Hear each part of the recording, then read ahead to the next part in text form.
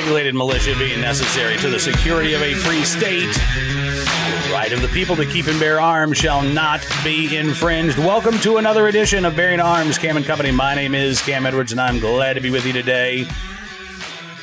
You know, occasionally when I'm writing a story for Bearing Arms, I will get a couple of paragraphs in, and I will realize, actually, I don't know where I'm going with this. Maybe this isn't as good an idea as I thought. And I will generally scrap those stories. You might not realize it, but I do. I try to anyway. I get the sense that Timothy O'Brien, who is a columnist for Bloomberg, had that same thought as he was writing his latest column, but he was on deadline and just had to go ahead and proceed with it because this is one of the dumbest things that I have read in quite some time. The headline from the Washington Post, which apparently saw fit to pick this thing up, an executive order that might actually stop gun violence. That's a bold claim for any one piece of legislation or executive order. But Timothy O'Brien says that there is something that Joe Biden can do right now without getting Congress involved that could stop gun violence, he says. Yeah, what is it? All right, take a look at this. Sales of military-grade firearms, he says, need to be curtailed as soon as possible. And without waiting on Congress, President Joe Biden should issue an executive order preventing the Departments of Defense, Justice, Homeland Security, and Treasury, any federal agency, from awarding contracts to small arms manufacturers that sell comparable weapons to average citizens. Gun makers, he says, should be forced to choose with whom they do business, soldiers or citizens. That's right. Any comparable firearm, which I guess it would include not just semi-automatic rifles, but semi-automatic handguns as well. I mean, again, there are plenty of sidearms that are purchased by military and federal law enforcement agencies that are comparable, if not identical, to those handguns that are sold to civilians, right? That seems to me to be a problem here. Because now you're talking about cutting off sales of handguns and semi-automatic rifles, again, to those companies that don't bend the knee to the Biden administration and say, okay, well, we'll stop selling these guns. Just please give us our federal contracts. So from the get-go, this idea seems, I'm going to be charitable here, unworkable. But it's a stupid idea on multiple levels. I think Timothy O'Brien started to understand as he wrote this column. He says, quote, how potent would an executive order like this be? Well, it would depend on how much it would hurt the bottom line of companies that sell to the government.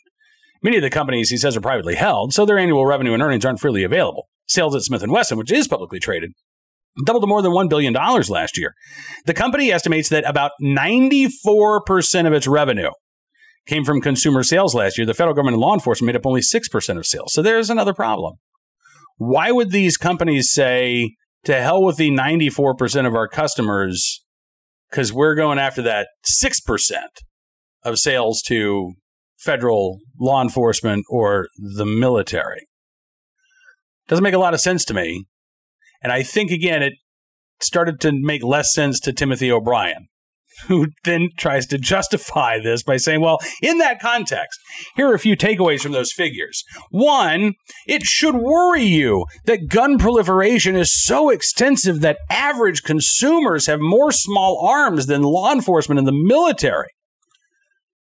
No, it shouldn't worry you that the American people have more firearms than law enforcement and the military. That has been the case pretty much since the founding of this country. Right? In fact, go back and read what the founders said about the value of an armed citizenry. That's the underlying premise of why the founders felt like the Second Amendment was so important, to serve as a check on tyranny. If the people capable of bearing arms could serve as a check on a tyrannical government, or would serve as a check on the tyrannical government, then it was important that the people of the United States, unlike, by the way, the people of Europe, as James Madison wrote about in Federalist 46, maintain their ability to both keep and bear arms. But again, Timothy O'Brien writes for Bloomberg, so it's no surprise that he's, alarmed by the fact that, yes, 100 million or so Americans exercise their Second Amendment rights. The second problem that he has, he says, with the data showing that the vast majority of sales from gun companies are to consumers, is that, quote, gun makers might simply walk away from federal contracts if they're forced to make a choice. Yeah, we just kind of talked about that, didn't we? And 3, he says, sales aren't the only leverage the White House has with gun makers. That's another takeaway. Which, what? That's the whole basis of his big idea for an executive order, right? Is that, we're going to restrict your sales. You're not going to make as much money if you keep selling to civilians because we'll shut you out of the federal firearms market. O'Brien says, should gun makers forego government sales after an executive order, they would lose a valuable marketing partner. Handgun sales in the U.S. took off in the 1980s, in part because Beretta and Glock marketed their guns as the preferred weapons of the military and police departments. Fetishizing guns as the tools of warriors and sheriffs has proved to be a wildly successful marketing strategy for gun makers. Visits to their website show how much military bravado is still central to their messaging. Would they want to give up their marketing mojo and lose a chunk of sales if the federal government walked away from contracts? Again, I'm not sure Timothy O'Brien understands what it is that he's actually calling for. Because if the gun makers can't sell comparable models of firearms to what is purchased by the federal government, then they're not going to be marketing those handguns to consumers either. Because again, many of those guns are comparable to these sidearms that are already in use by the federal government. So again, his argument just falls apart. And I think, again, by this point, Timothy O'Brien understood that. So I think Timothy O'Brien wanted to get some expertise, that expert analysis who could say, yeah, Tim, that's a great idea. But he didn't get it. Instead, he spoke to Eric Rubin, professor at the Dedman School of Law at Southern Methodist University, a fellow at the Brennan Center of Justice, which is, by the way, not a conservative think tank in any stretch of the imagination. And this is what Eric Rubin had to say. Quote, it's a fascinating idea, but all of the legal, constitutional, and feasibility issues would turn on how an executive order would be implemented. It's a fascinating idea is a really polite way of saying, that's a really dumb idea, Tim. How would you do this? How would you deal with the constitutional issues, with all of the legal issues? How is this even feasible? Timothy O'Brien apparently took that as a note of approval. He said, quote, perhaps the executive order could apply contractual limitations only to military-style assault weapons and not, all comparable handguns. Hunters, he says, could still get their rifles. Sporting enthusiasts could have their guns. People who want to carry a modest firearm to protect themselves wouldn't be affected. What is a modest firearm, by the way, like a single-shot Derringer? The police could still get the firepower they need, but potential mass shooters wouldn't have access to the kind of weapon used at Uvalde and other horrific crime scenes, which, no, none of that is true. Hunters, many of them, do use modern sporting rifles. Sporting enthusiasts do own millions of the most popular rifles sold in the country today.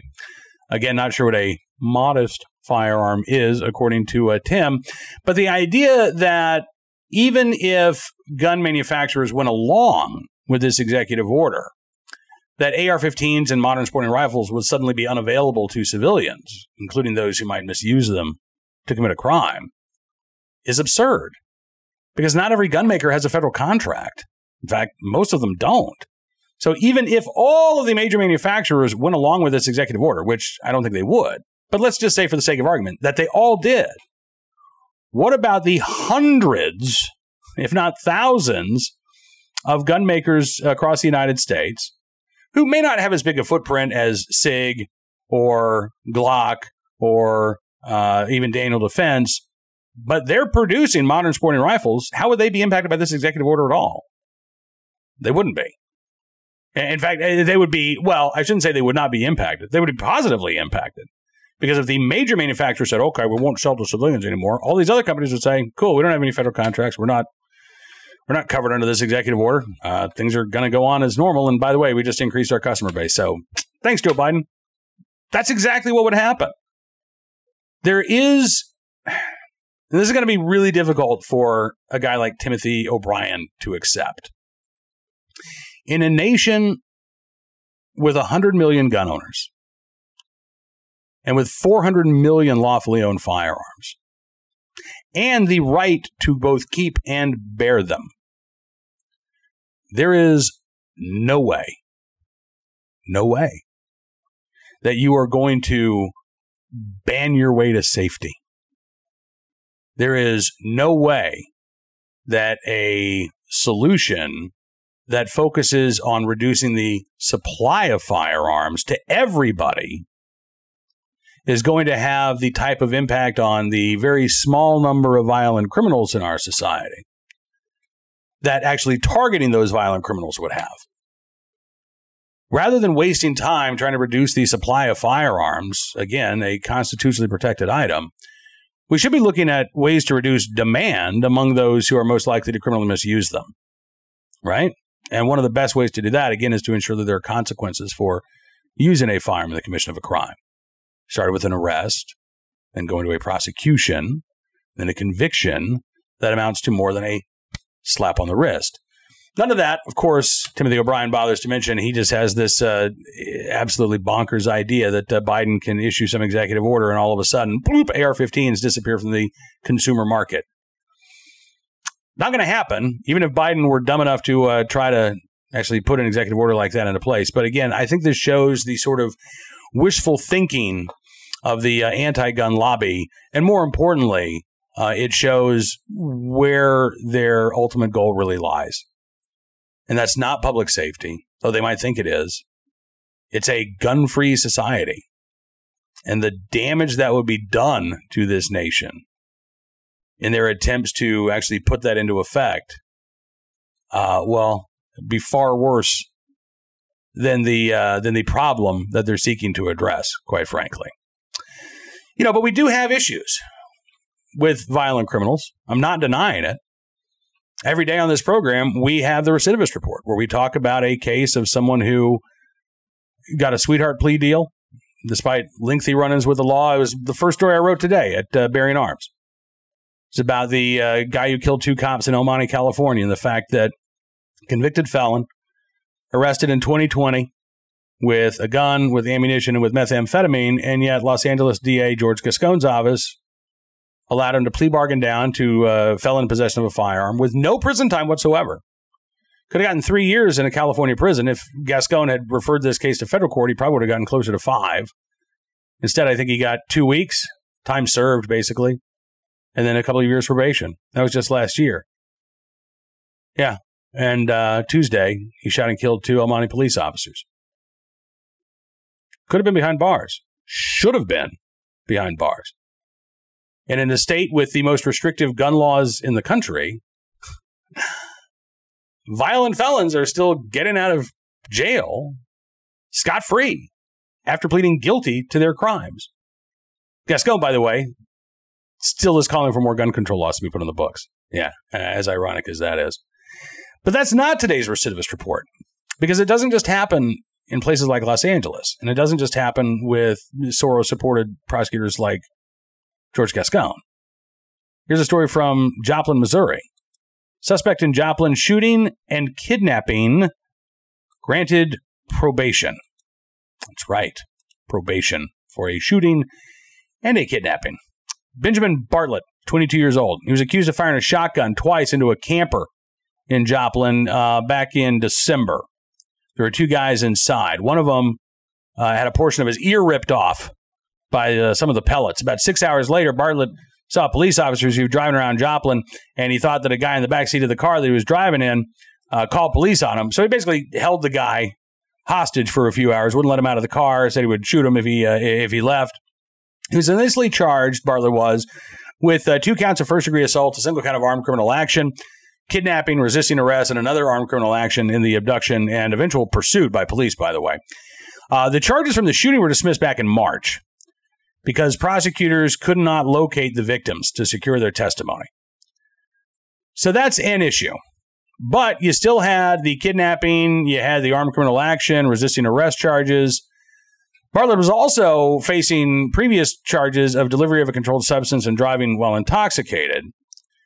And all of those cases were combined into one. And on March 21st, he pleaded guilty to possession of a controlled substance, stealing a firearm, resisting arrest, and driving while intoxicated. The kidnapping and armed criminal action charges were thrown out. And on Tuesday of this week, a judge in Joplin sentenced Bartlett to 5 years on the drug count, 5 years on the stolen gun count, 4 years on resisting arrest, and 6 months for DUI, and then suspended every one of those sentences and said you don't have to go to prison at all. 5 years probation. Keep your nose out of trouble for the next 5 years and you won't go to prison. Don't keep your nose out of trouble and we're going to tell you we're going to get tough on you, but odds are probably not. I don't know if she actually told him that, but that is the reality of the situation. And so instead of a 5-year prison sentence, which would have amounted probably to about 2.5 years served, Benjamin Bartlett showed up in court, got a slap on the wrist, kiss on the cheek, and was sent on his merry way. That's the problem. Not the 100 million legal gun owners in this country, not the 400 million lawfully possessed firearms, but a criminal justice system that takes a violent criminal and says, you're free to go. Just don't do it again. That is the problem. And that, by the way, isn't touched by anything in the Senate framework that they're trying to turn into legislation right now. Now, today's Armed Citizen story, Muncie, Indiana, where a prosecutor has said that a Muncie woman was justified in killing a would-be intruder as he was trying to break in through a kitchen window. And again, I don't dispute or disagree with the prosecutor's conclusions here. I am wondering why it took so long to reach this decision. This happened back in mid-November, and we're just now learning that she's not going to be facing any charges in mid-June. But again, this dates back to, I think, November 18th. And police responded to reports of a guy trying to break into a home there in Muncie. And they looked around. They didn't find anything. It came out around 11:45 on November 18th, after the homeowner called 911. They told her, look, don't see anything amiss, but we'll have an extra car, in the neighborhood, just to try to keep an eye on things. About 6 hours later, so it would have been, about 5:45 on the morning of November 19th, the homeowner, again, heard somebody outside her home trying to break in, this time through a kitchen window. She saw hands lifting the window up. Prosecutors say she then fired a handgun at the window as a, quote, warning shot. She then called 911. An officer responded and found the suspect, Keon Davis, laying on the ground a few feet from the window. Officers found finger or handprints in at least 4 of the windows of the home. Under one window, there was a sort of a cinder block that had been placed there as a stool, basically. Davis had a backpack with a stolen laptop and other items inside. Toxicology tests revealed the presence of fentanyl and quote-unquote designer opioids.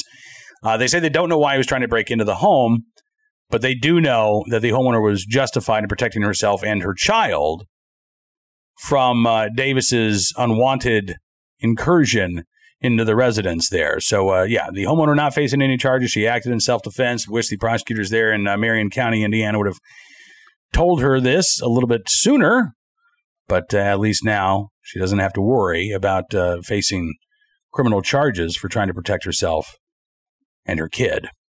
Finally today, our good deed of the day, Elizabethtown, Kentucky, where Fort Knox Army Base says it is going to honor Justin Manco after he leapt into action to save a 4-year-old boy after he was run over by a lawnmower in Elizabethtown, Kentucky.